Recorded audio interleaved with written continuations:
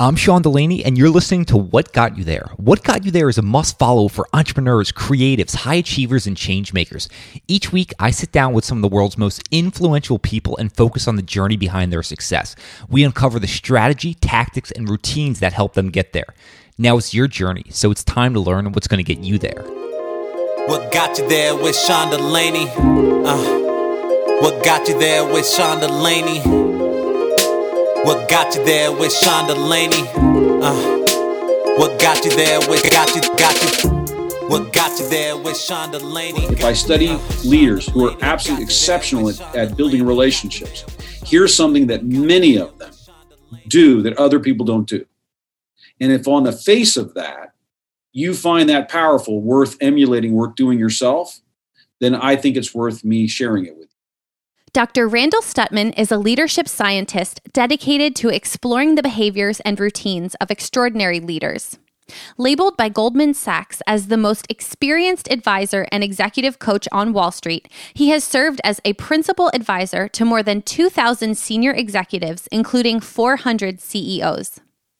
His work as an advisor and speaker has taken him to the White House, West Point, the Olympics, and the Harvard Business School.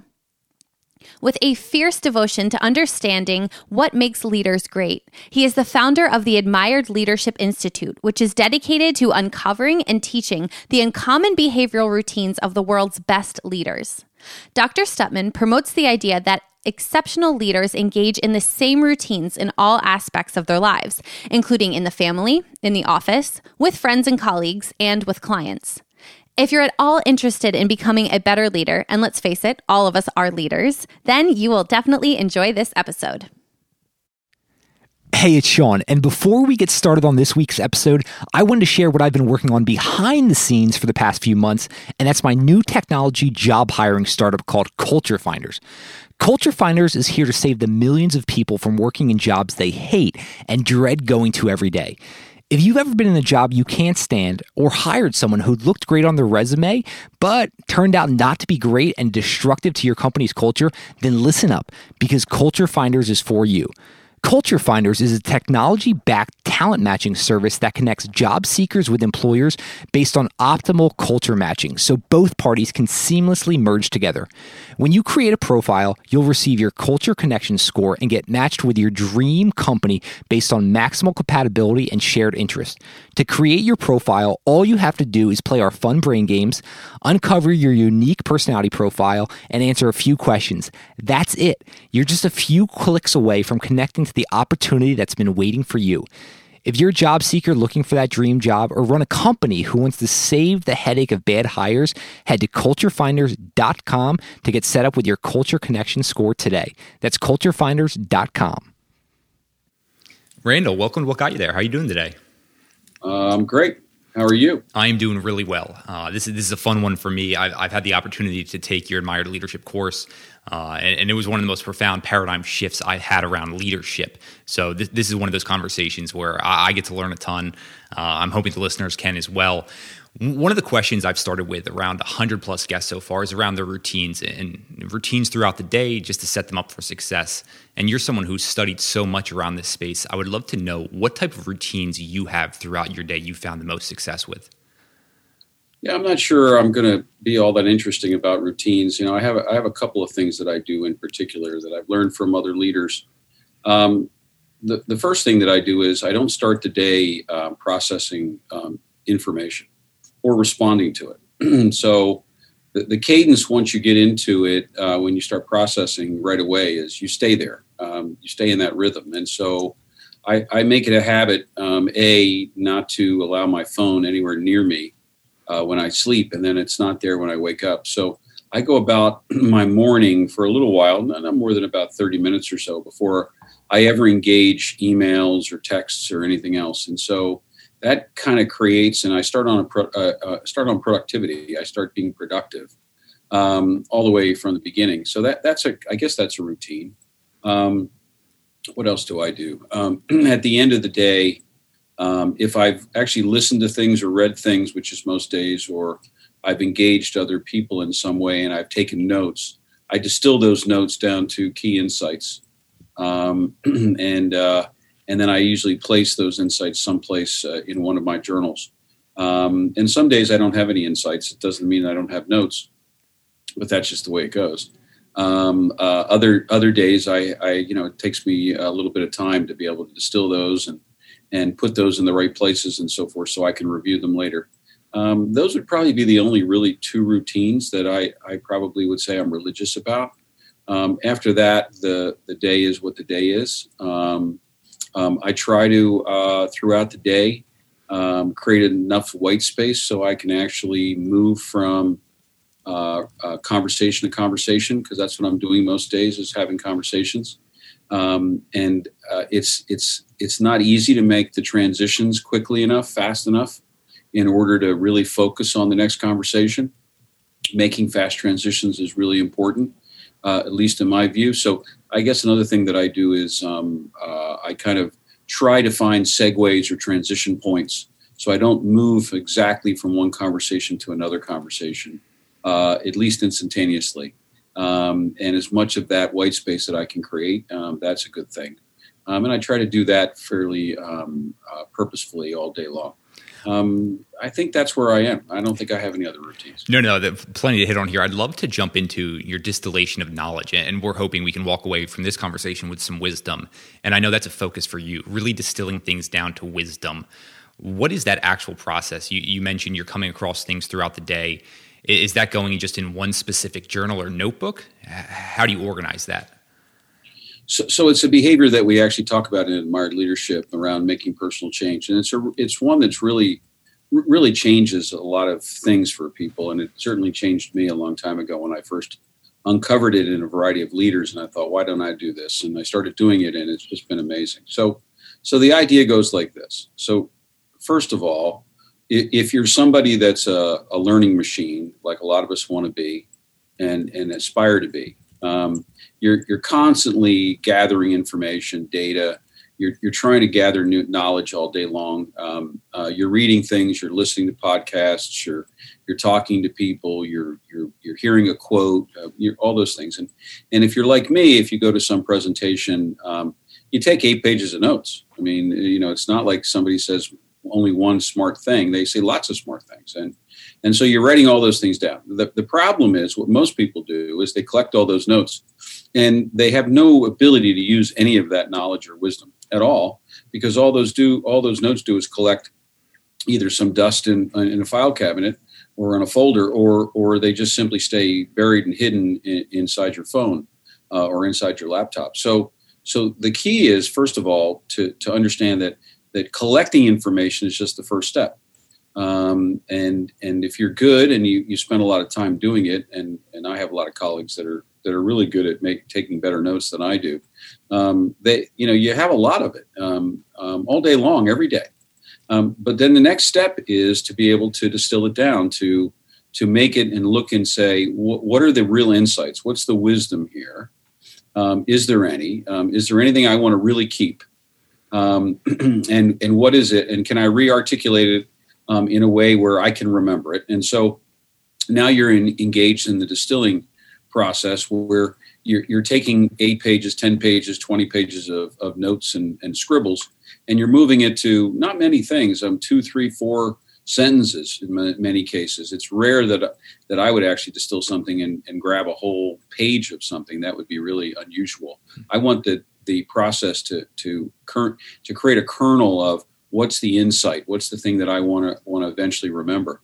And then initially, the way that I started is you put it in one spot, but then what you realize is that's, first of all, that journal grows pretty fast unless you're not an active learner. But second, then it doesn't enable you to access the things that you really want, because you got to go searching for them. So now, after several decades of doing this, I have about 36 different journals where if I get a nugget around, how people give feedback, then it goes into my feedback journal. If I get a nugget around some just really interesting wordage, diction, just some language that I really think, a metaphor that I think is cool, it goes into my language journal, and so forth and so on. Stories, I collect stories that I think are really powerful. So now all of this is just the preamble to what really matters, and that is When you are able to, with some level of consistency, review those insights. And so I try to go through all of my journals once a month, and I just simply scan them and just run down all those insights. Now, one of the first things you'll do is you'll occasionally run into something that you've written down as an insight recently, and you'll go, why did I think that was interesting? Like, what was I thinking there? And so you'll cull that out. You'll simply scratch it out, cross it out in some way. No reason to review that anymore. Whatever you were thinking, it didn't hold up. But the rest of it, you're making it available to yourself. So now wisdom is only wisdom if, in fact, you can act on it. And so now what you're doing by the review process is you're making it available for what's in your mind to be able to actually act on this stuff. And so you can remember those stories. You can instantly engage in those behaviors. You can think about, things, and they come right to you. Most of us actually hear really smart things, and within a short period of time, they're gone. They're not available to us at all. We would have to get lucky to cross them again to go, oh, yes, that was a really important insight. Well, imagine if you, for decades at a time, were always in distilling things down and then reviewing all those things. I mean, people will think you're really smart, by the way, when in fact all you're really doing is having a very specific process of creating and using wisdom. And so wisdom isn't wisdom, again, unless you can act on it, unless you can actually use it. And the only way that I know that you can actually use it, especially if there's a lot of it, and by the way, there's a lot of wisdom in the world. It's just hard to keep it available to yourself. It's all about the review. The review is what enables you to be able to find it and find its power, and to make it part of your own, and make it so that you've got the ability to act on that wisdom. And so that's a behavior that I teach lots of leaders when I coach and advise.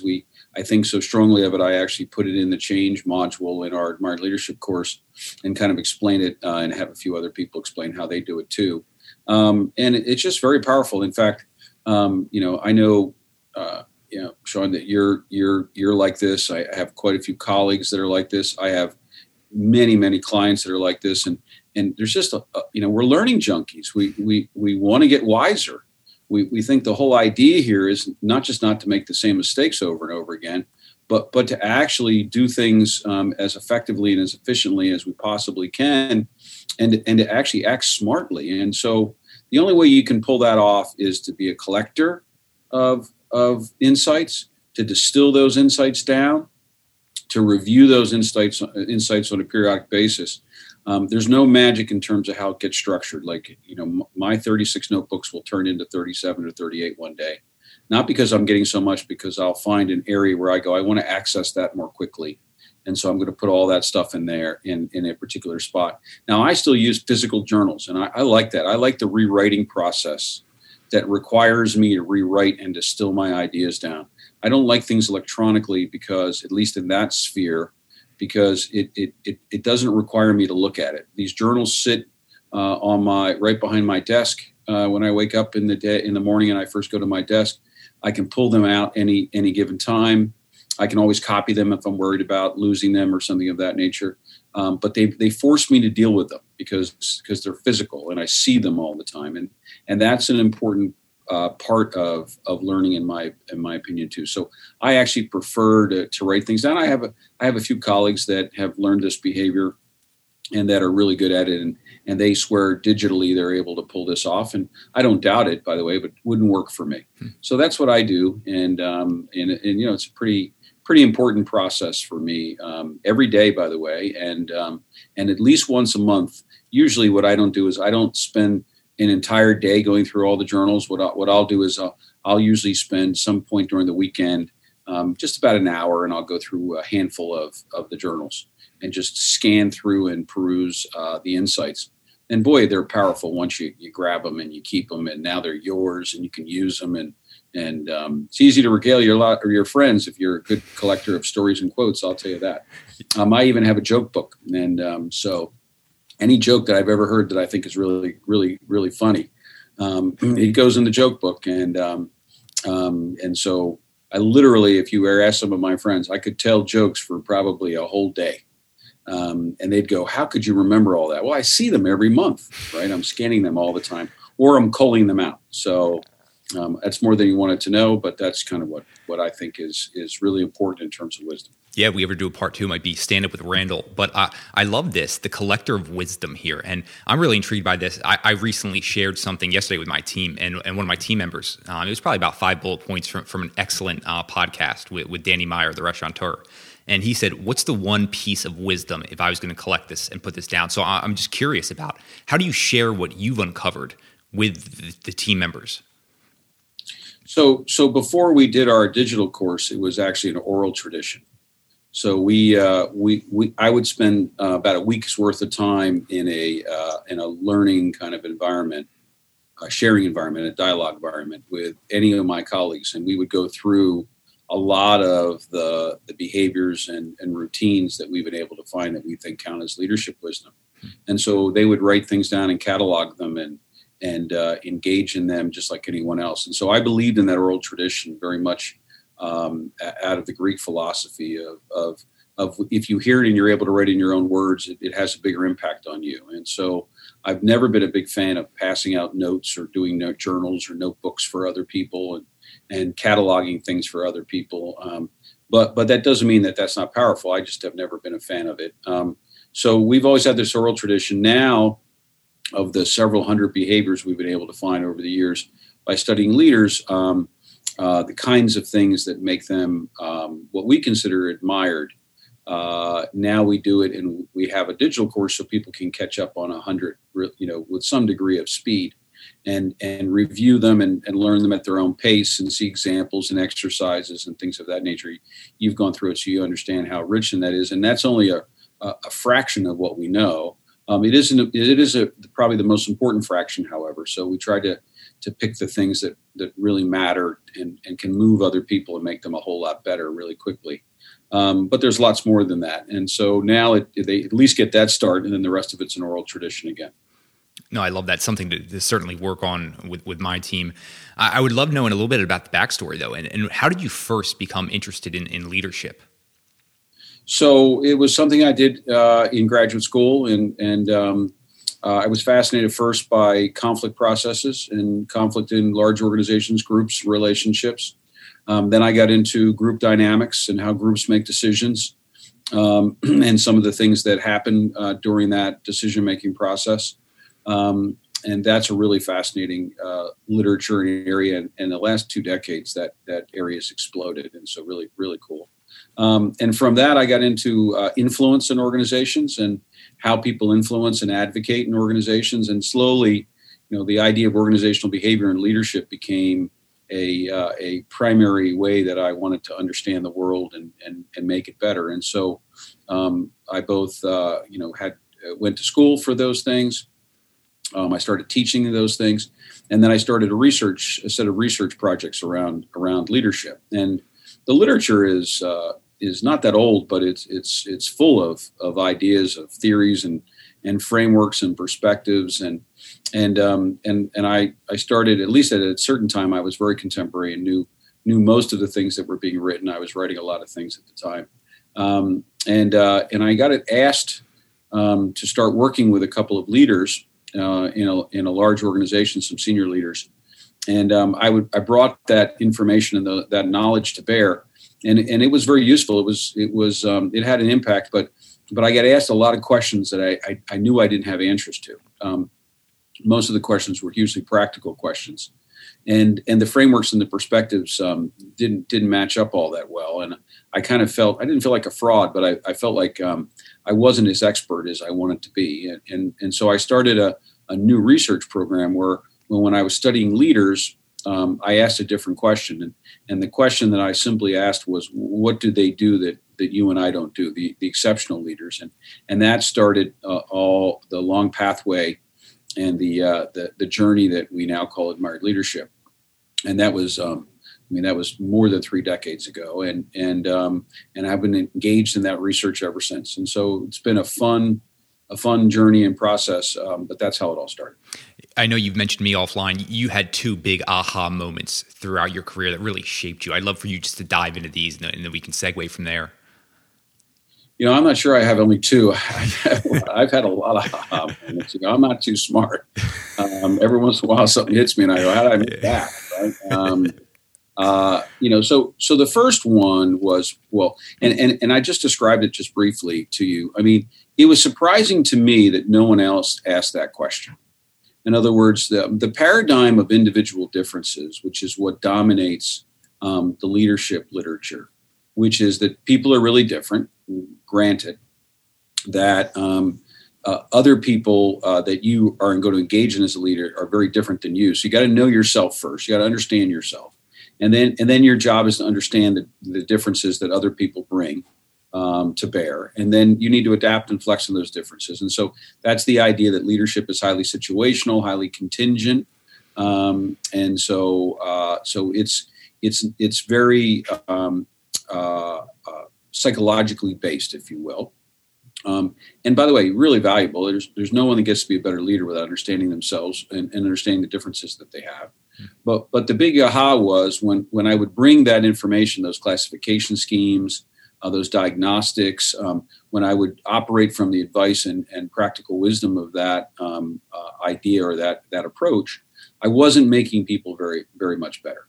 They really weren't changing. And I wasn't very powerful in the advice and the counsel that I could give people. So my first big aha was when I started asking the question and studying, and first of all, I had to find fabulous leaders. And so I had to define what fabulous looked like. And one aha was a really kind of a smaller aha, but a big one for me in terms of its long-term impact was that followership is equal as results. We all define leadership as being able to get things done and producing results, whether those be macro results in terms of earnings and market share and things of that nature, or smaller micro results, which are really simply just being effective with people and the like. So results really matter. And in our culture in particular, we almost define leadership as synonymous with results. But the idea of actually having followership, that people respect you and want to be around you, want to follow you from place to place, willing to do anything you ask of them because they believe in you and they trust and respect you. And in particular, they believe there's a reciprocal relationship of loyalty that exists, that you would do anything for them. And so therefore they reciprocate with that. That followership piece is a really big deal. And so there's a lot of results leaders that don't have it at all. And as a result, don't get nearly as much done as they could. And so I started looking, and one big aha, again, small aha, but long-term big aha was let's define leadership not just as results, but as having an important part of followership also. So let's look for both of those qualities when you define great leaders. And then I started asking this question: what do those kinds of leaders that actually have results and followership, who are mostly admired by the people around them, what do they do that other people don't do on an everyday basis? How do they make decisions? How do they give feedback? How do they build relationships? What are some of the things they do stylistically? What makes them credible? And so when I started asking that question, I was shocked that question doesn't really exist from a research program. And so I thought, well, geez, either I'm really wrong or I'm really right. What's going on? And so the aha was that I'm really right, that I started learning tremendous amounts of ideas that were really practical and powerful that I could coach and teach other people. And so that was aha. But then the really big aha was I found my first two admired leaders in a very large energy organization all the way back in the middle 80s in Chicago, where I was working. I was a professor at the University of Illinois in Champaign-Urbana.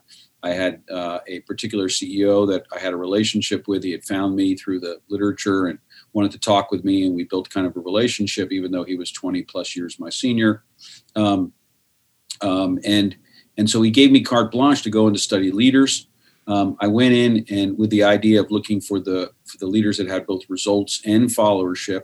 And that's where the admired word came from for us, because when I found these particular two leaders, when I talked to the people around them that knew them very well, both friends and family and colleagues and peers and even some customers, everybody used the admired word. I admire them for this. I admire the way they do that. I admire that. So I started using that label to describe them. And so when I found these first two admired leaders, I thought, wow, this is really, really fascinating, because I'm learning all kinds of things by trying to figure out what they do that other people don't do. But the big insight was, I thought that there was a quality about both of them that I thought was an anomaly. I thought, okay, well, that just happens to be a coincidence. But now, fast forward 38 years later, I now know that this is a quality of leadership. And that is, when I first studied those two leaders, I found that they were not only admired in the workplace, but they were admired by their kids. They were admired by their spouse. They were admired by their friends. They were admired in their community. They were admired in the places they worship. They were admired every place they went. And that's because they learned to do some things all the time. That this idea of behaviors and routines that they were wedded and committed to were the things that helped create that aura of admiration in other people's eyes. So while they knew themselves and they adapted and flexed and were contingent in situations, they also did some things all the time. And the big aha was, you mean if you know how to give feedback to a 58-year-old, it really should work with an 8-year-old too. And if it doesn't, it's probably not all that effective with the 58-year-old. And so the idea that this is the whole leader, that when you teach somebody and you understand, you actually have leadership wisdom around something, say like of giving feedback, it works in every aspect of your life. And the best leaders do it in every aspect of their life. Again, they may do it differently. Obviously, when you make decisions in a strategic setting in an organization, it's not the same as making a decision for where the family's going on vacation at holiday next year. But actually, the process is not all that dissimilar. Just some of the data and maybe the way you go about it and enact it is. And so when you're really good at leadership, you do the things that you believe in everywhere.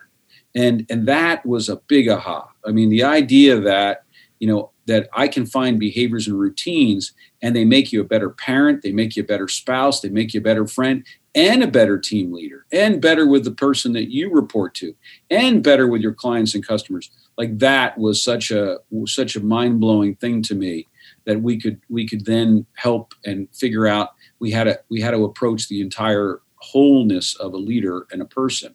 That was just the biggest aha. It just floored me. In fact, 38 years later, it still floors me. I'm still like, wow, like that's so profound and insightful and so true in my experience since then. I mean, listen, excellence doesn't get turned on and turned off. I mean, you've never met anyone that runs fast and then one day wakes up and runs slow. You've never met anybody that's really smart and one day is really dumb, right? People who are really good at something don't turn it off.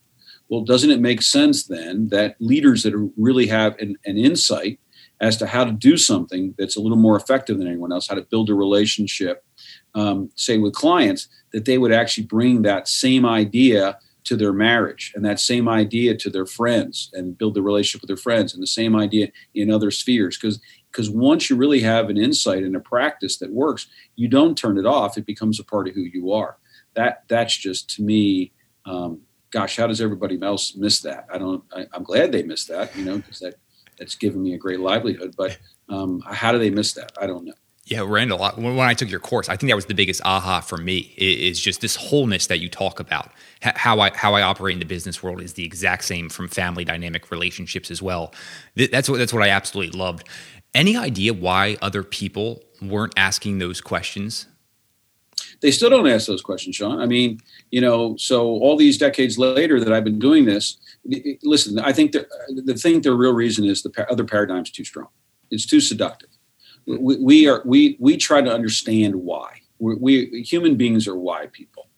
Why do people do things? Like let's figure out what makes you tick and you talk, right? And so we like the theories and the explanations as to why things occur. What we miss is that understanding why doesn't necessarily make you better. That you still need tools in order to act. And but the other paradigm, the individual differences paradigm, which is so predominant, every university, every corporate HR department across the world, by the way, subscribes to that viewpoint as the primary way to think about leadership and about being effective as a leader, it's so powerful and so seductive that it shuts down the conversation or the way to look at other leadership from another angle. People tell me all the time, well, if you're looking for commonality around the best leaders, you're not going to find anything. Well, I can tell you, and you now know just by looking at the course, I mean, we know hundreds of routines and behaviors that are not well known, many of them unknown, right? That all the best leaders subscribe to and use, that in fact, they've never met each other. They're from different countries, they're different generations and the like, and they all do some of the same stuff. And, most of the academics that I'm still in contact with will say, well, if you find universals, they're self-evident. They're walking the talk and keeping your promises and showing up in a crisis and admitting your mistakes are the things that we've always known. We've known them for decades, and there's nothing powerful about them other than as reminders. And my response is, well, you've been eating canned vegetables all your life. It's time for you to have some fresh vegetables. If you ask a different question, you find some really insightful things and behaviors and routines that are in fact universal, timeless, contextually free in the sense that they operate in almost all contexts, that they are somewhat insightful, profound, but immensely actionable. And here's the beautiful part: when you understand a real routine and behavior that meets those criteria, you should be able to explain it in about 3 or 4 minutes. And I can explain any of the behaviors in 3 or 4 minutes. It might take you a little bit longer to get examples and other things in your head to really bring it alive for you. But the wisdom is brought to a really small point where we can simply articulate it very quickly. So I think it's that the other paradigm is just so darn strong and seductive. And even in our own team, people like to ask psychological questions, individual difference questions, because they're curious and they should be. So I'll describe a behavior, and then somebody will say, "Do you think that different generations deal with that behavior differently?" And I'm going, okay, you just entered the dark side, right? You went to the other side, and by the way, the other side's really important. But can we just stay on this side for a little while and talk about the commonness and universality of excellence and leadership excellence rather than moving toward differences all the time?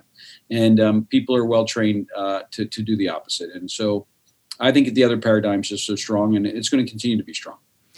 How do you run into the problem then, and this is around talent acquisition and talent development, bringing new people into the organization that are willing to look at things from a different prism? Yeah, well, to a degree, I mean, I'll give you a little inside baseball because I wind up having to insult people when I bring them into our organization. And the reason I do is because I have to shake them up, and because I have to know that they're willing to want to learn a wholly new way. So the majority of people that join our organization are very, somewhat senior people. They've been doing either coaching or advising work for quite a long time in many cases. And I'll sit down with them, and I'll like, their aptitude. I'll like their approach. I'll like their general style. I like everything about them. But now I have to convince them they don't know anything, which is not a fun thing, because it's not just from a standpoint of hubris. It's a standpoint of, if I don't convince them that they don't have the power they need to have, then there's no reason for them to be in our organization. So what I typically do is I'll say to a prospective coach, all right, so decision making, pretty powerful stuff, right? Is you don't know anybody that's a great leader that isn't also a great decision maker, and it's central to being considered a leader of prowess. Would you agree with me? And they, of course, agree. And I say, okay. So I have an assignment for you. I have a CEO that I'm going to give you as a coachee, and they're by the way, they're really talented. This is their 4th or 5th run at the CEO thing. They've made some fabulous decisions, but they want to be world class. They want to improve their decision making. So in the process that I'm going to sit you with them, and I'm going to ask you to make them better decision makers. So give me an outline of what some of the conversations and some of the topics, as well as some of the advice and counsel that you're going to give them. And please, before you answer me, don't be giving me some rational model of decision making, or telling me the 3 heuristics or the 3 biases. Don't tell me confirmation bias. They by the way, they know that one. Okay. And so they've been to all the great executive education around the country. And so tell me something that you're going to tell them that they don't know that's going to propel them forward as decision makers. And they can't answer me. And there's a reason, because they don't have that level of practical wisdom in their head. And now, okay, I can say, okay, so now you and I can admit that deep down, right, you know lots about decision making, but you don't know anything powerful about decision making that can make people better. Would you agree with me? And they reluctantly go, in most cases, yeah, okay, you've made your point, you've embarrassed me. Like, what's your point? I go, how about if we spend the rest of your career and I show you those things, and then you start teaching other people, right? And that's how we get there. And it's not all that, initially it was fun, but it's not fun anymore. Okay. It's a little bit painful, in fact. And some people bristle at that conversation, and they get annoyed at themselves. I've even had some people go away upset after that conversation and then come back to me and say, okay, I admit it now, right? All right, I don't have anything powerfully practical to teach people about decision making. So, what do you know that I don't know? And again, it's not about me. I'm not any smarter than anybody else, but we've been uncovering this stuff for years, and I could literally spend 2 years in an advising capacity with any given leader just on decision making. Never discuss anything else, and never processing their own insights. So that idea of processing people from a coaching standpoint is really inexpert, in my opinion. The idea that all the wisdom exists in their head, and that's where I'm going to try to find it. And, how do you go about making decisions, and what do you think about here? And, anyway, that's useful to a degree, but it's not as powerful as people think. I mean, the best leaders in the world, if they're coming to you for advice and counsel, that they want some practical wisdom. And if you can't produce it, then they're not all that interested in the conversation. And by the way, if you went to a tennis professional to be a better tennis player, and they started asking you and only like, well, what do you think about tennis? How do you play tennis, right? And they never had any advice for how to improve your backhand or your forehand, or how to show you to serve, or where your feet were, because they didn't have any insight. You would say, well, they're not a very good tennis professional. I think that's true of the majority of people that talk about leadership. I don't know how you can be that proud of yourself and that good unless you know some really deep practical things about the advice and counsel you give other people.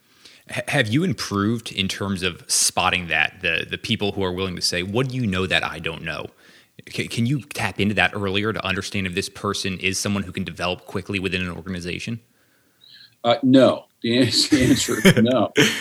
But now, because of the digital course, because of Admired Leadership Digital, we're having people come to us and say, this stuff is amazing, right? How do I learn more of it, and how do I become associated with that kind of programmatic research as well as advising?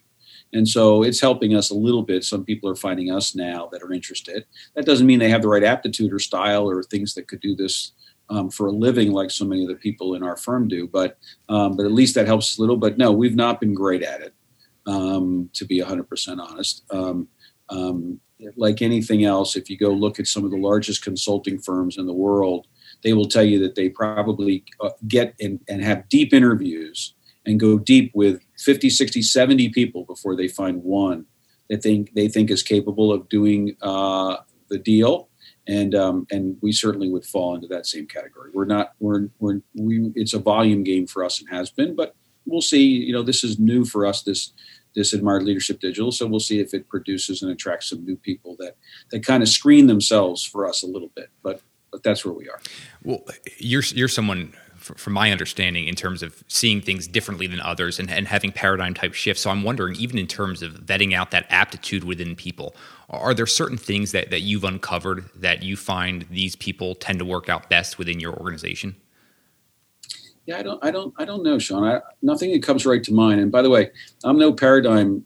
I had one big insight around asking a different question, which I think is just a hugely paradigm. I haven't been all that insightful since then, just so that you know. And so, I'm no thought leader, at least not in my view. So, but yeah, there's nothing in particular that comes right to mind to that question. Yeah, Randall, ever since my athletic career, I mean, this has been a decade plus, I've tried to study the best leaders, people who I admire, people from a distance.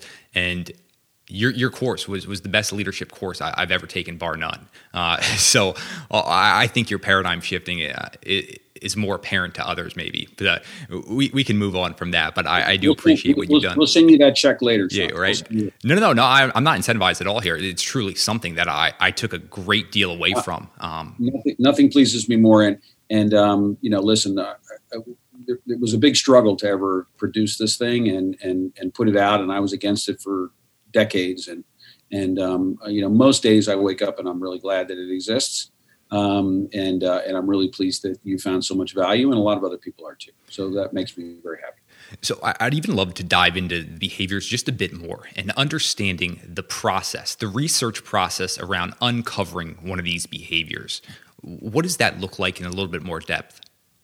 So first we go about trying to understand if somebody is potentially admired. So are they an admired leader? Do they have a track record of extraordinary results? By what objective measure could we make sense of that? And then do they have the level of followership that we would say constitutes an unusual level of people trusting and respecting them and the like? And so first we have to identify somebody worthy of study. Now that's gotten a lot easier because the literature and the general media helps identify people, and there's lots of data around people. It wasn't as easy when I first started doing all of this. And we have a couple of other shortcuts now that we can use to identify admired leaders. So now you find somebody that at best they're an admired leader. At worst, they're either a results-based leader and lack followership at an extraordinary level, or they're a followership leader and lack results at an extraordinary level. So they're somebody worth studying. So that's where we start. The next is we treat them as a case study, a case study of one, where we're trying to now collect data about who they are and what they are. And so by that I mean we're looking at any interviews that they've ever given, anything that's been written about them, and some of those things can pop up in some agent kinds of documents and journals and magazines and the like. And then we're looking for artifacts, speeches, outlines, performance reviews, emails, whatever artifacts we can get our hands on. And then we're also we're trying to, if we can, interview people that know them very well. If we get total permission, we'll interview everybody around them, including friends and family, which are usually very insightful, by the way, the people that get a chance to see them the best and the most often, including their own leaders. And then we'll interview them, although you'll be surprised at how few of the best leaders know exactly what they do. Just like great ball players, great athletes, they oftentimes don't know what makes them so good, what they actually do. If we can, we'll actually observe them in different settings. And so that's wonderful. So every leader we study, we have either a big file or a small file, depending on what kind of access we can get, and whether we're able to study them more rigorously or from a distance.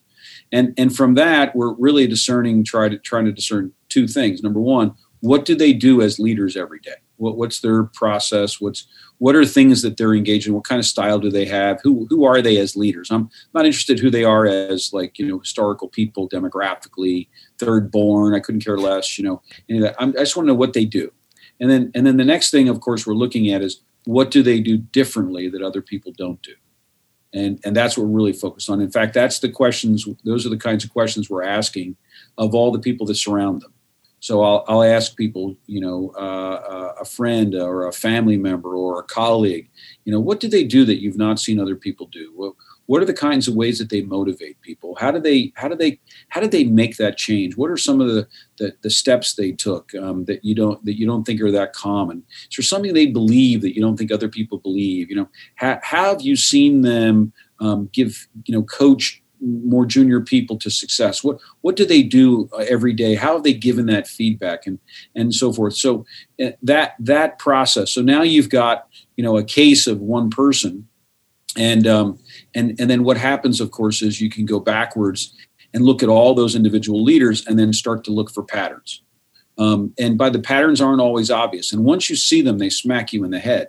But until you see them, they're really blind. I just did this last weekend. I found a a routine. Now it tends to be this routine tended to be situated, not universal, not what we would consider something that would be something we would coach on because it doesn't apply in all contexts. But it actually solves a particular problem, so it becomes advice, really good advice, powerful advice for us. So you find this routine, and now that I found it, I found just by going through some of our data, I have found probably 30, 40 different examples of it. And prior to seeing the pattern, I couldn't see it at all. I didn't know what those examples were. Those were just words on a piece of paper telling me something that other people did. And so that's how it works. And then once we have a behavior routine that we think really matters, that there's a real pattern, we'll then go really deep into data and see can we find dozens of examples and see it in other of the cases that we have. We have tens of thousands of cases and over 15,000 leaders that we've studied. And in the process of that, then once we find that pattern, now I have to be able to put it into and articulate it in a way that makes sense instantly to somebody else so that it has instant face validity. Because I'm not making a causal claim in our grounded theory approach to studying admired leaders. What I'm making is a claim of empirical pattern. That is, this is what the best leaders do. The best leaders do this. Maybe you should think about emulating that, but that's your call. I'm not making the claim that if you do this, then you'll become admired. That if you do this, you'll be more effective. What I'll say is, if I study leaders who are absolutely exceptional at building relationships, here's something that many of them do that other people don't do. And if on the face of that, you find that powerful, worth emulating, worth doing yourself, then I think it's worth me sharing it with you, right? And that's our approach to this entire piece. Now, that upsets a lot of academics and empirical kind of scientists because they only think in causal relationships and correlations, and I'm totally uninterested because my experience has been like those things are far and few between, and we can spend an entire lifetime only focusing on something really, really small that has no practical value forever. And so even when we find one of those causal relationships, people generally don't believe it or do it in any kind of consistent way, even across the whole culture. And so my view is, no, I just want to find the patterns of what the best leaders do and share what those best leaders do with other people and then put that in my own life and hopefully impact other people's lives with it. And so that's the whole process of what we do. You mentioned that new routine. I feel like, could you dive into that just briefly? Because I feel like that would really add some clarity. It's not developed enough. I don't even know how to articulate it very, very well. Right. I'll share it with you, but I'm gonna wreck the whole process here because it just isn't ready for prime time. Right. But the inkling of it is this notion of debt in relationships. So when we're in a relationship, we want, the best relationships are equal. The best relationships are mutually influential. They're highly reciprocal. Now that's an attainment we're trying to get. We don't all get there with most of our relationships, but most people that study relationships and engage in relationships would say the best authentic, rich relationships are ones where if I ask the question, who benefits most from this relationship, both parties would say, I do. It's me, right? I mean, because there's a reciprocal exchange of value in the relationship.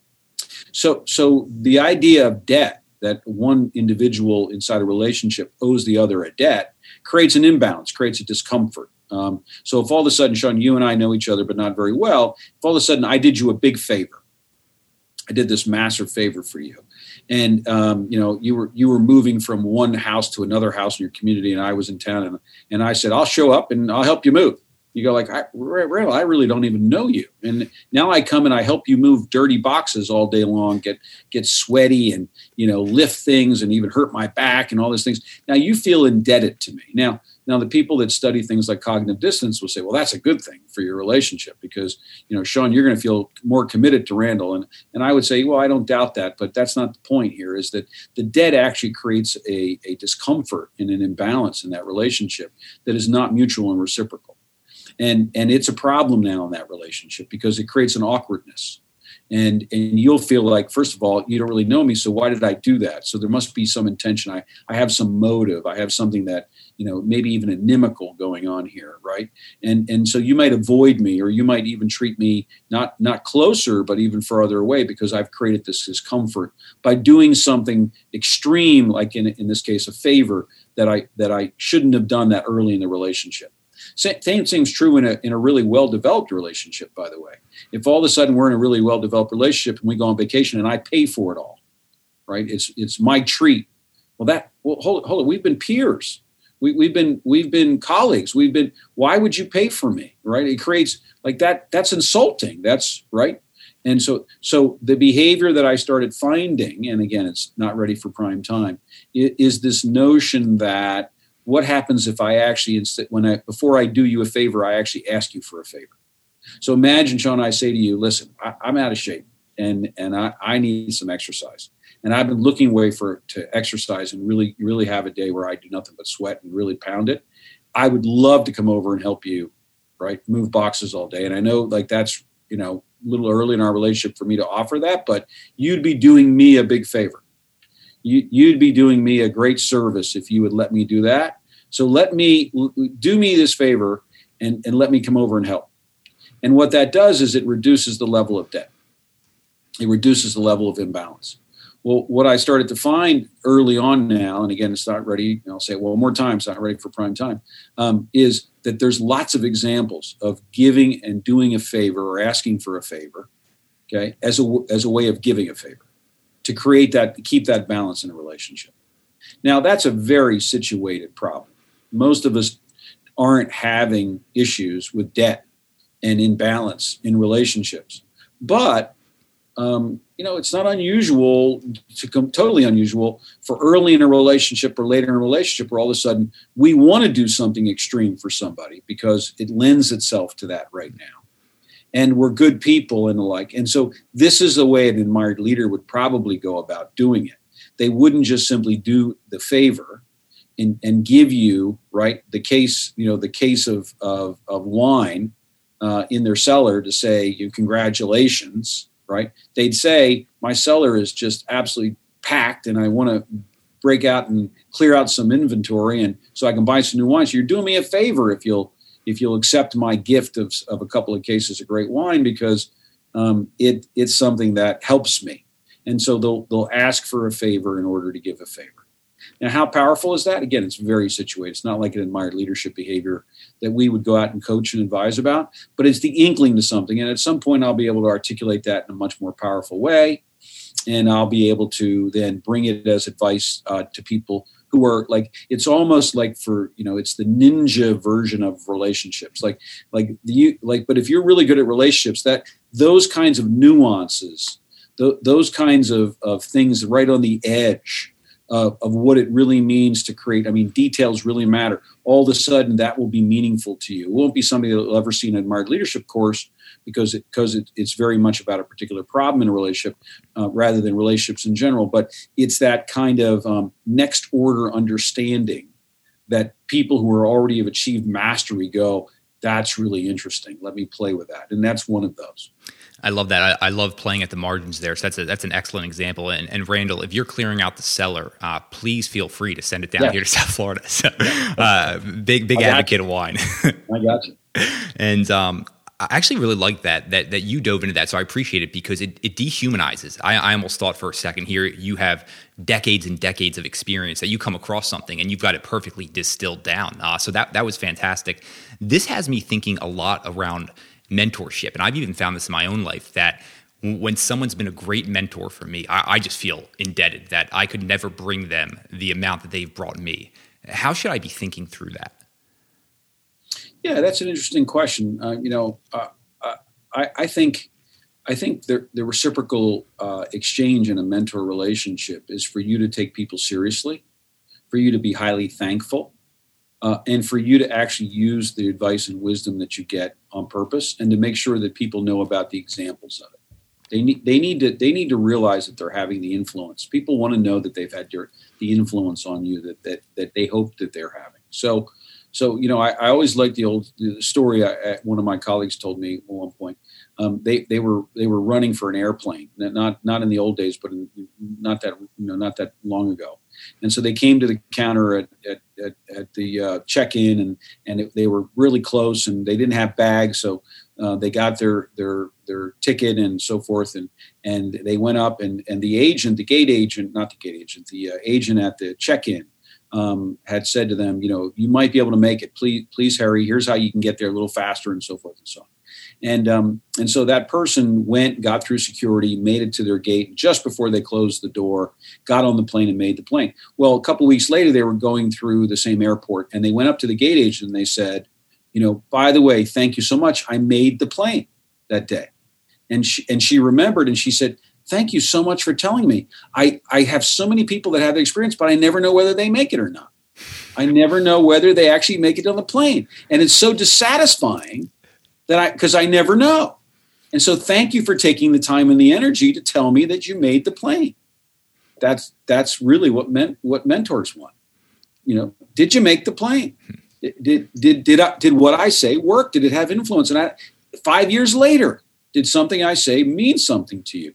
That's the big reward for the mentor. That's how you reciprocate with a mentor, is you make sure that their influence is known, not falsely, by the way. Not everything they say and do is going to have an impact, but when it does, make sure that you tell them, and that's the biggest reward for them as mentors. How important is storytelling in all this? You tell these great stories here today on the show and throughout the course, and they really resonate, and then I tend to remember them so much more. Is that one of the key things great leaders do? Yeah, probably. Yeah. I don't think there's anything about storytelling per se. I think it's more about the human condition than it is about leadership.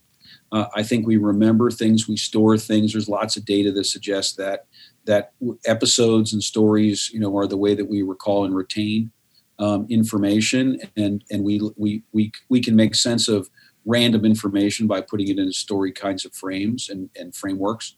And so I think stories matter. I've never seen anything in particular. I could show you not our data, but other people's data around how better storytellers tell stories better. But I've not seen anything pervasive around admired leaders anyway, about that they tell stories at this particular time or they tell stories in this particular way. But I agree with you. I think the ability to bring ideas alive and have them remembered falls on one of two things, either stories or models. And that's how we learn. We learn through stories and we learn through models.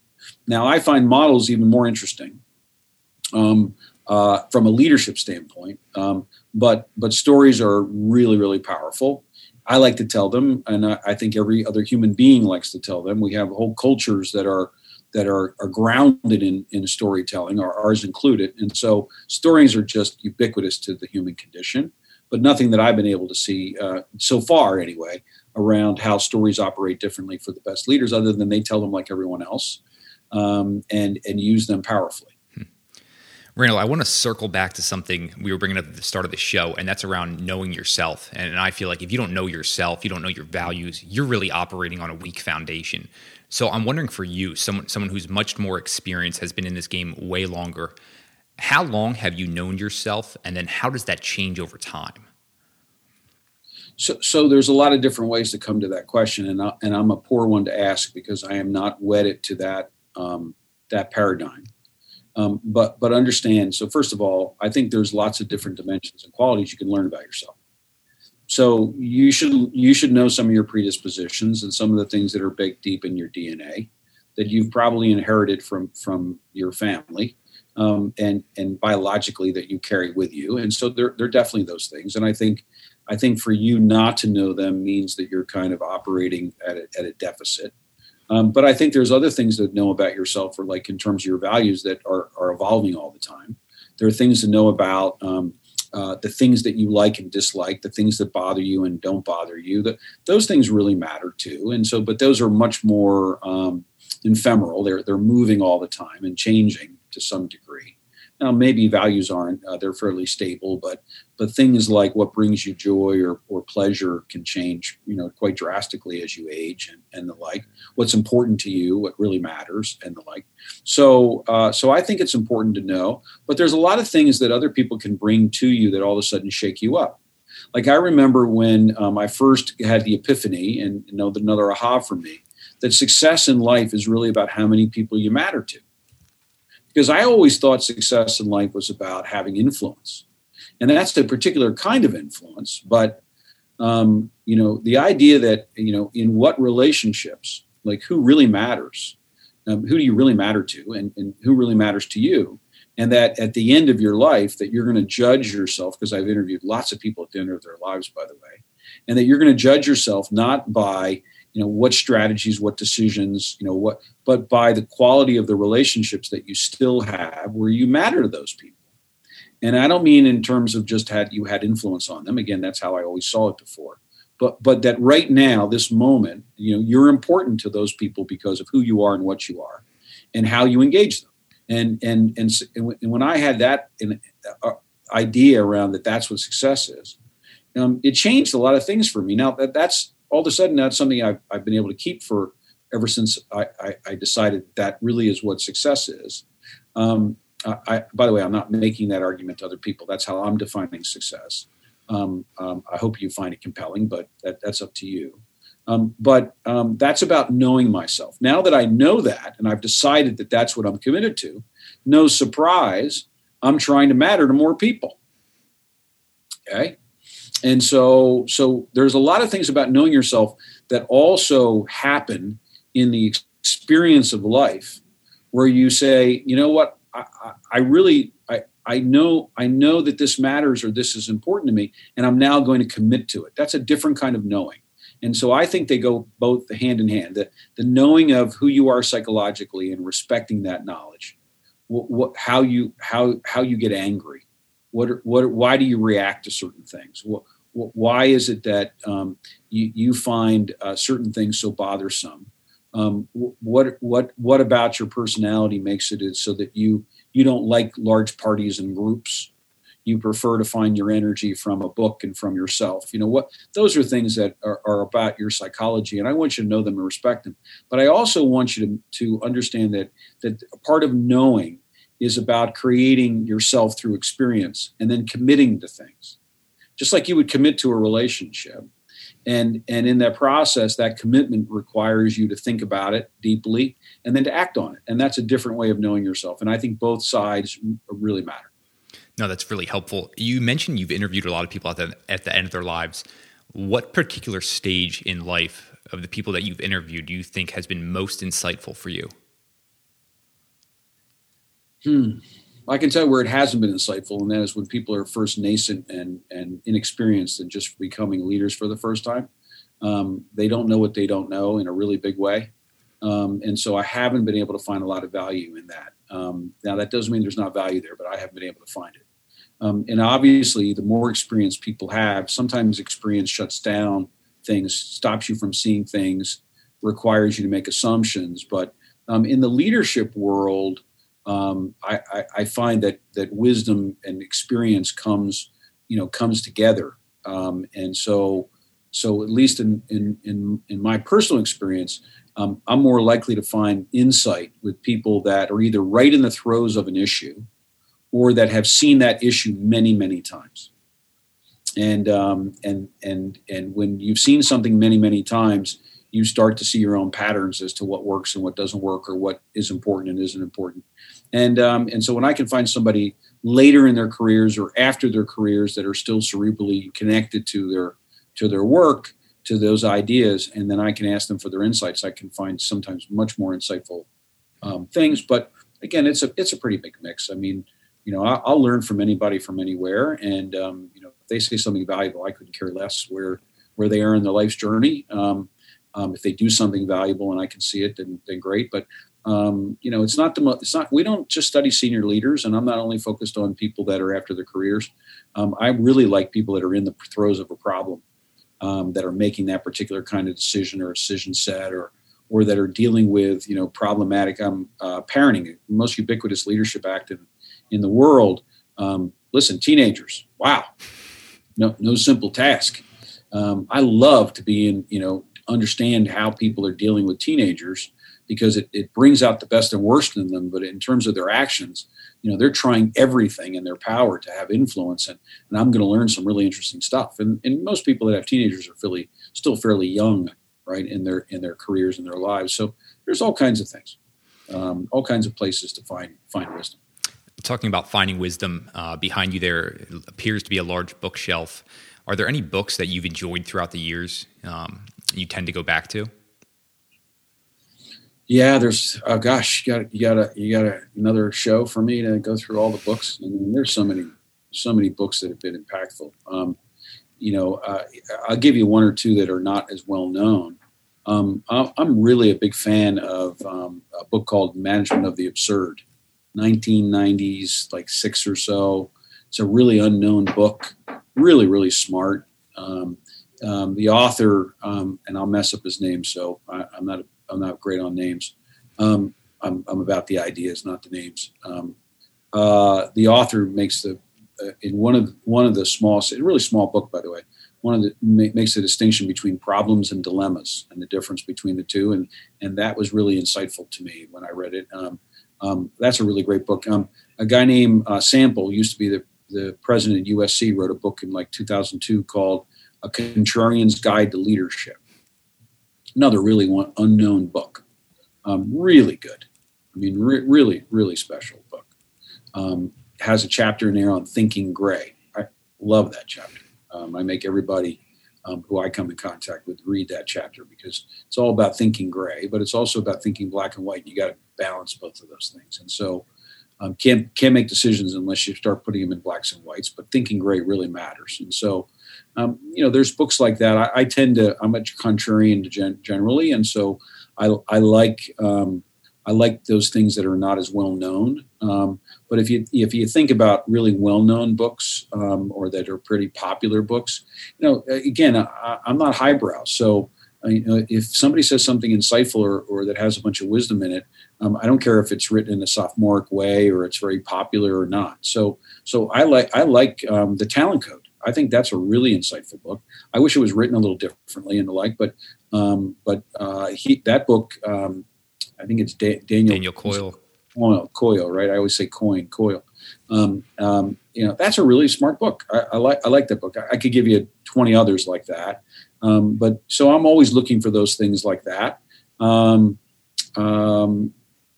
There's just so much to read and so much to go through. And people think people aren't reading as much. Well, people are writing a lot. I can tell you that. And so, my Amazon account is way up there every month. I'm just trying to stay abreast of everything that's going on out there. But there's lots of great things to read. Yeah, we can dive into some more of those over a nice bottle of wine. I would love though one contrarian biography. A contrarian biography. Read the most recent Bruce Springsteen biography. Fascinating that somebody at his level of success and stardom could have that much self-doubt and that much paranoia about his own skills, of the way that he prepares and practices and like. Love that. Love. No, not a lot of deep wisdom in that book, but a lot of confirming wisdom in that book. And love that biography. Awesome. I almost picked that up the other day. I didn't, so now I'm regretting that. We'll have to. Yeah, good. You'll enjoy it. You mentioned self-doubt. I have to assume the majority of the leaders you work with, many responsible for some of the largest deals in Wall Street, they're almost on the other spectrum, right? Where they almost have too much self-belief. Sometimes. I mean, it can be a real problem. Listen, the number one thing that gets in everybody's way is ego. Ryan Holiday, ego is the enemy. Mm-hmm. A perfect title. Ego is definitely the enemy, and it closes down a lot of things. It makes it so that people feel like they own things instead of are stewards of things. They don't reach and seek information. When you become senior in an organization, everything is filtered for you. You get very small pieces of truth, and so if you're not out there pushing against that and trying to find the more candid and unbridled views of things, and you're gonna wind up operating from limited data, and much of it false. And so hubris and ego and vanity, they're a big deal. Profile, that's a really big deal with some of the best leaders. The best leaders, the most admired leaders, eschew profile. They want nothing to do with being well known or being on. They don't want their face on a coin at all. They look at profile as totally the enemy.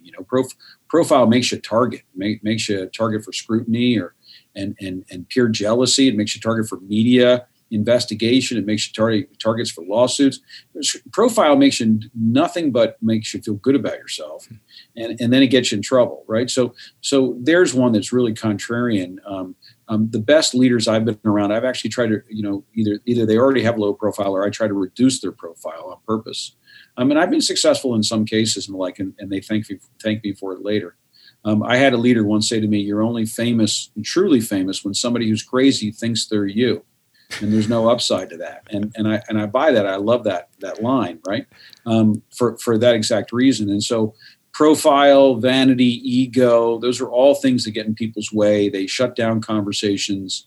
I can't tell you how many organizations I've gone into where I've met the most senior leaders or leader, and I walk into their office and it's a shrine. I mean, you literally feel like you should genuflect when you walk in. And my first conversation with them is, now let me get this straight. Is leadership about you or is it about the other people? Should I feel comfortable? Should I want to be able to open up and find you approachable and to discuss anything I want inside your office? Or should I feel like as if in fact, you are the most amazing, spectacular human being that's ever walked the planet, and I should pretty much be cowed by you as soon as I walk in this office? Like, what are you trying to project here? Because they don't even recognize it. They don't even see. They're proud of themselves, and they should be, by the way. But I tell them, guess what? Take that to your home office, put it in your basement, have your dog come in and genuflect, right? But in your office, this needs to be about other people.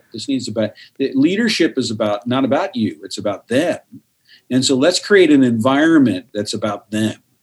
And so let's get rid of, right, all these, famous pictures and all these, these magazine and newspaper clippings and all this nonsense, right? And let's get a conference table and in a place where they can feel comfortable. I mean, so ego is a big deal and hubris is a big deal. And that not just on Wall Street. I mean, I go lots of other places. And so it's a problem almost every place. It's easy when you get to a certain level where you feel self-important. And the object is to fight that. And sometimes as an advisor, my whole purpose, my whole role is to help people fight that and to see things more accurately and candidly. What's that old line? Angels fly because they operate lightly. They see themselves lightly. I think you have to see yourself I think you have to see your work as tremendously serious and important, and you have to see yourself as less so. And that's what great leaders do. And so that's a big issue. Now on Wall Street and those kinds of leaders, you'll find differences just like you find anyplace else. Yeah, some of the best leaders I've ever been around have been in hedge fund managers and private equity leaders and bank leaders, and some of the worst leaders I've ever been around have been in that same camp. Right? They tend to be more extreme in that environment, but you can find some really good ones. Yeah, and I don't want to limit your work to just that. You operate within sport, all across different leaders.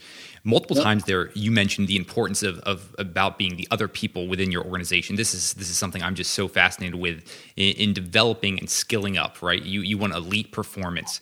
What do you do differently within CRA that just helps those people once in the organization develop their talents quicker? It's a series of conversations, and it's all about. I'm a big believer in emergent meaning, in dialogue. I believe that all the real powerful things happen in dialogue. They happen in conversation, and so it's about being purposeful around those conversations. It's about having a set of structured conversations. You don't know exactly what's going to get said or done. You have a general framework, but it's about. And so we design.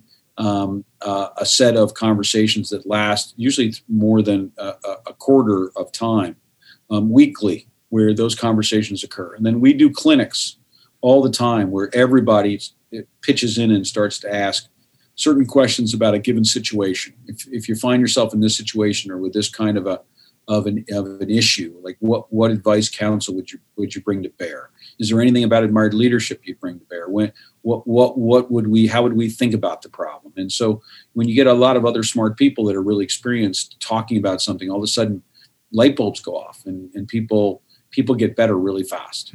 So to me, that's one. The second one is models. When you have great models, so that you're able to videotape, for example, record a great dialogue, a great group dialogue, and then I can watch that, and then I can say, well, what was really good in there? I mean, obviously, you've held this up. I've held this up as a piece of excellence. How do I do it differently right now? Where is that excellence in there? The more models you can collect and create for other people, the better they get really fast.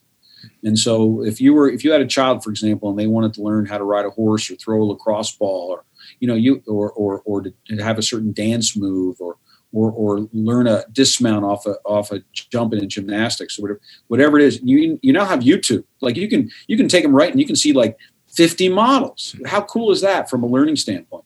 Well, the same thing's true almost every place else. Like if you're a firm that does proposals, scopes of work like ours does, or you have coaching conversations, there's no reason that you can't collect exemplars. And when you put exemplars in the hands of smart people, they're not just going to plagiarize them. They're going to look and find and say, how do I find myself in this thing?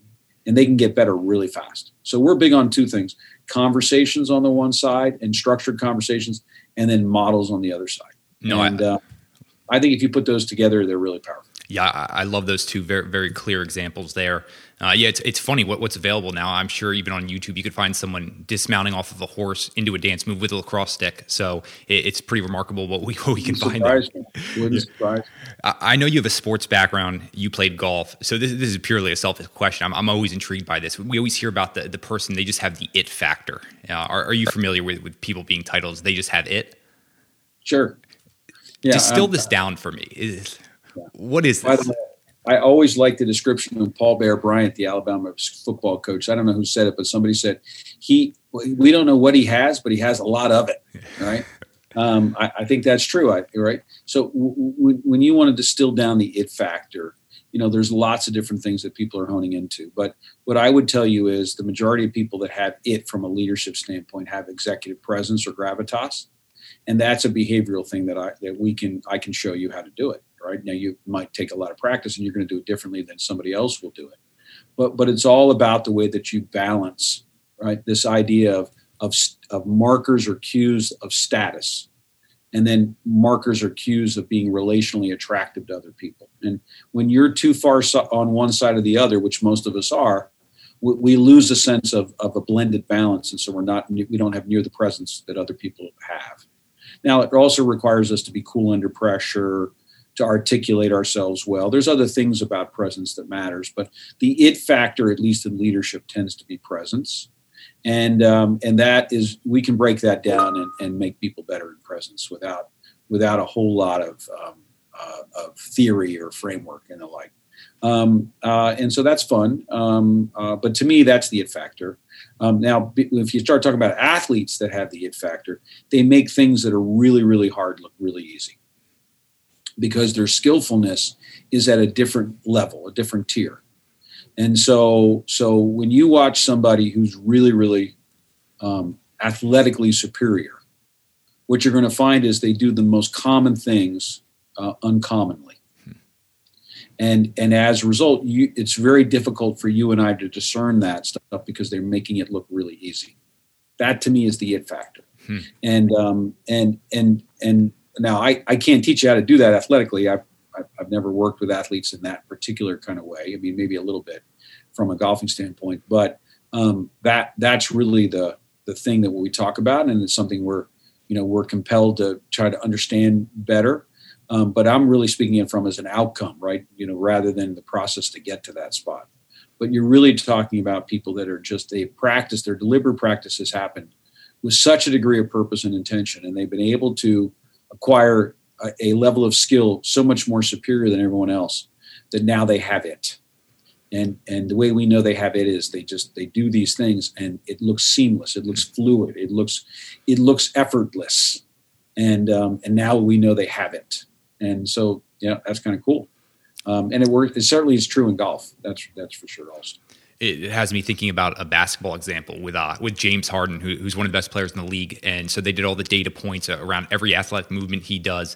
And he was 100% average in every single thing he did, along with the rest of the NBA, except for one thing. And that was how quickly he could stop. And it was the top 99 percentile. And that example I just thought was fantastic. So really cool example. Really cool example. I love that. Yeah.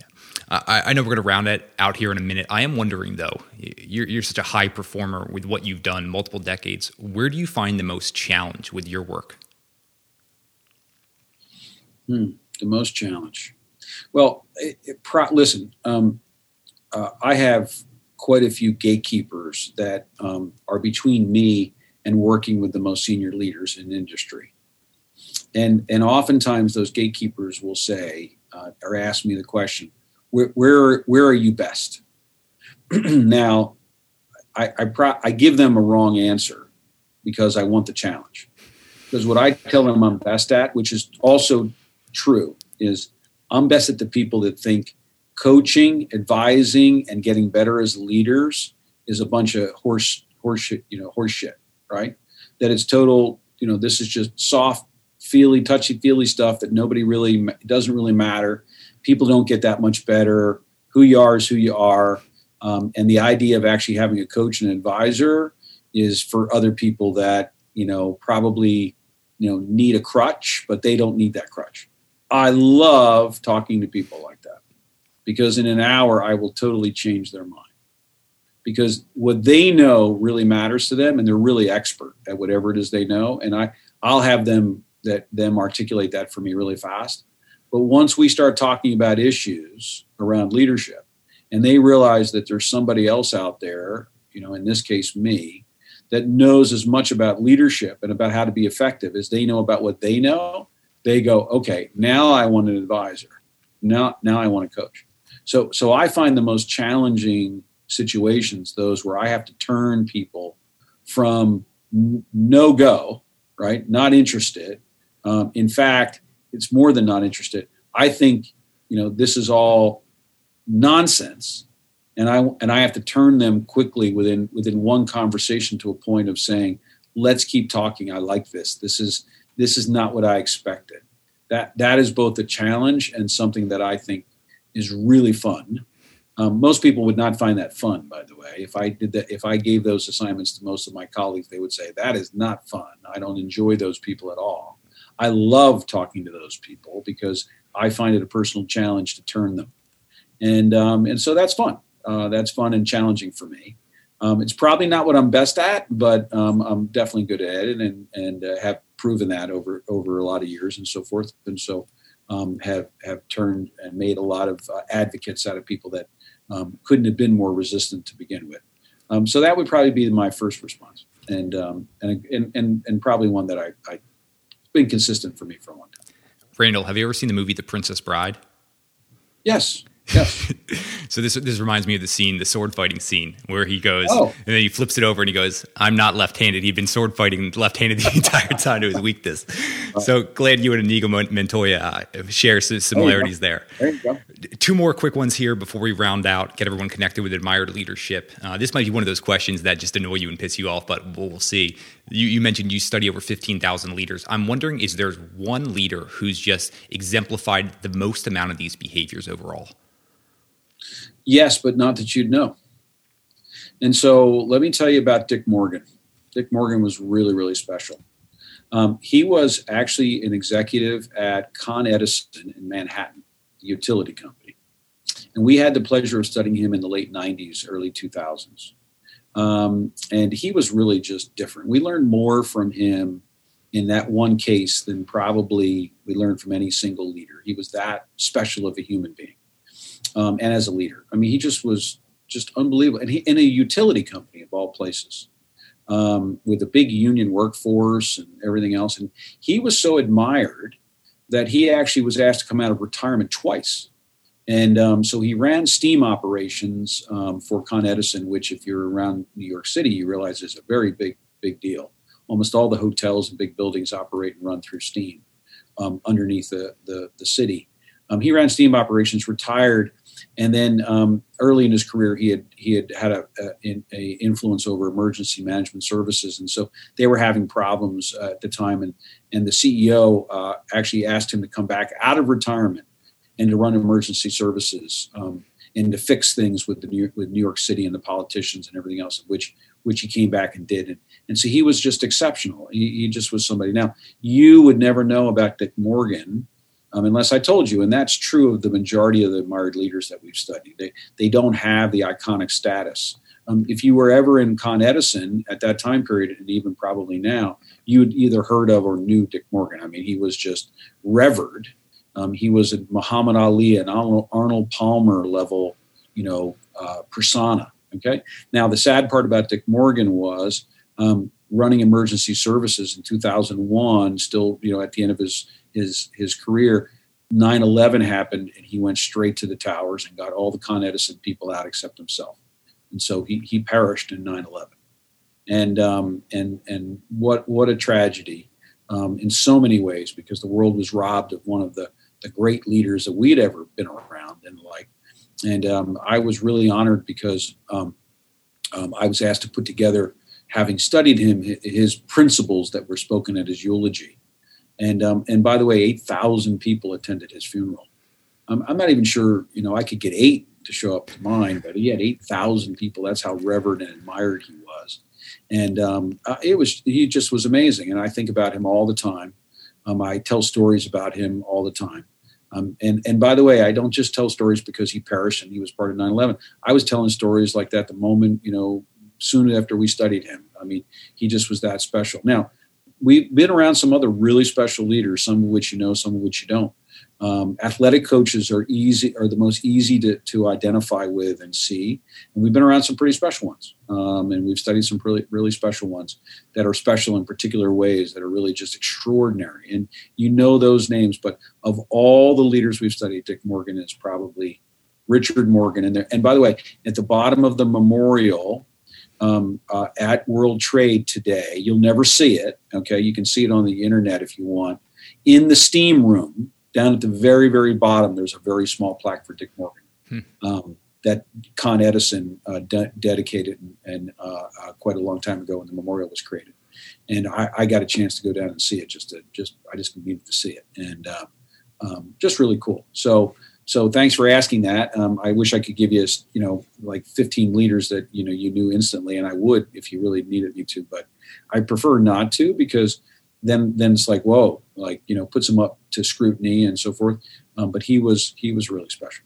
No, thank you for sharing that. I love hearing the stories of ones we would have never heard before. So that was special. That was great. You shared that. Last one here. I am wondering if you could go throughout all of history and you could sit there and study and work alongside one leader throughout history, who would that be? Oh gosh, there's so many of them. I mean, seriously, there's just so many of them. Probably the leader that you have in your head that is in your head, not a great leader and didn't do things that you would consider to be worth emulating. That you have that the opposite is true is Genghis Khan. Genghis Khan was one amazing leader in so many ways. What he did to rally the different tribes and the kinds of ways that he did war and the way that he rewarded people and how he acknowledged people. I mean, if I could go back and be protected, by the way, safe, like not killed instantly, and be around a leader to learn from, I mean, go read about Genghis Khan sometime by some of the scholars that actually write about him, and read some of the stories. And gosh, would I love the data around Genghis Khan. I mean, unbelievable, and how he changed the world. I mean, with some of the ideas that he generated, by the way. I could regale you over and over and over again about his creativity and his insight.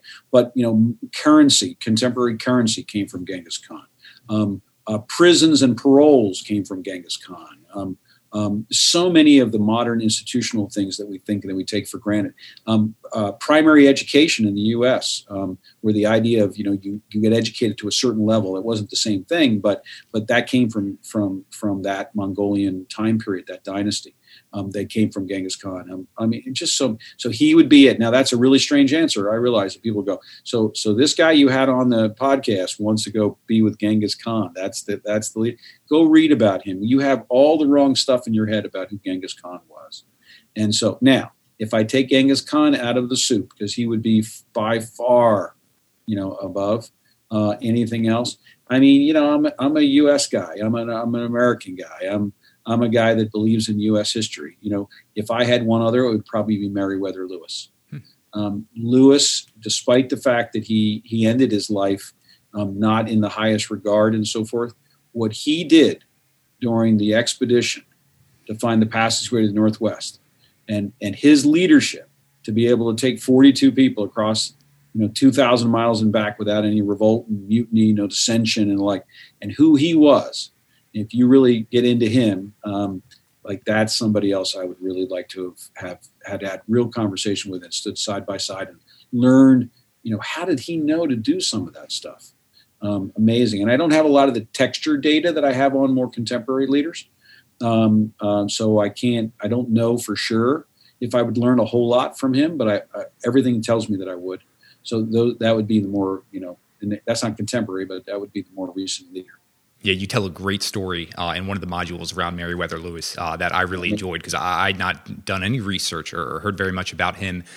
Genghis Khan, surprisingly, this is not the first time he's come up in terms of being one of those leaders. And a great introduction to him is Jack Weatherford's book, Making a Modern Weatherford World. is the scholar. Yep. Weatherford's the scholar. But there's a lot of other works out there that can give you some more texture on Genghis Khan. What wonderful. Yeah. Randall, this has been such a pleasure. The course is admiredleadership.com. I want to make sure we talk about it a little bit more. What can someone signing up for this course, what can they expect to receive out of it, in addition to everything you were so kind with over this last hour and a half? So what Admired Leadership is, and the digital course is we've taken 10 modules of leadership. We could have put as many as 25, but we chose 10. Feedback, inspiration, motivation, relationships, making great decisions, holding people accountable. We took 10 modules of leadership. We took 10 behaviors and routines. Think about a behavior as an action that we would engage in. A routine is usually either iterative actions or something that happens over time. And so we took 10 behaviors routines in each module, and so 100 behaviors routines themselves. And we cobbled it into a course that we think thematically makes sense. The cool part is no vertical learning there. You don't have to know one thing to know another thing. You could go any place, just simply spend the 10 minutes, all the videos that explain the behaviors are 10 minutes or less. Then there's outlines and examples and exercises and study questions in each one for all 100 of them. You could just spend time in just one behavior, and you could make a very big impact on your leadership. You change 5 or 6 things and really commit yourself to emulate 5 or 6 things, your entire leadership changes stylistically. And I have my favorite pieces in that work. The inspiration, motivation stuff is so different and so powerful. And it's who I want to be as a person, as a leader. And I was so happy to find that stuff. So, Admired Leadership is a particular set of most of us want to be better leaders, but we don't know how. And so we read and we talk about it and we attend conferences, and Admired Leadership is how. It's the actual actions of great leaders and things that you and I can do tomorrow. And so it's the how, it's the tool in order to get better. And that's what it is. Yeah, Randall, that's it. AdmiredLeadership.com. It'll be linked up here in the show notes. And like I mentioned previously, I have no incentive here. I took this course, and I have extremely high standards with what gets my attention and then what I learned the most from. And without a doubt, this leadership course was the best leadership course I've ever taken.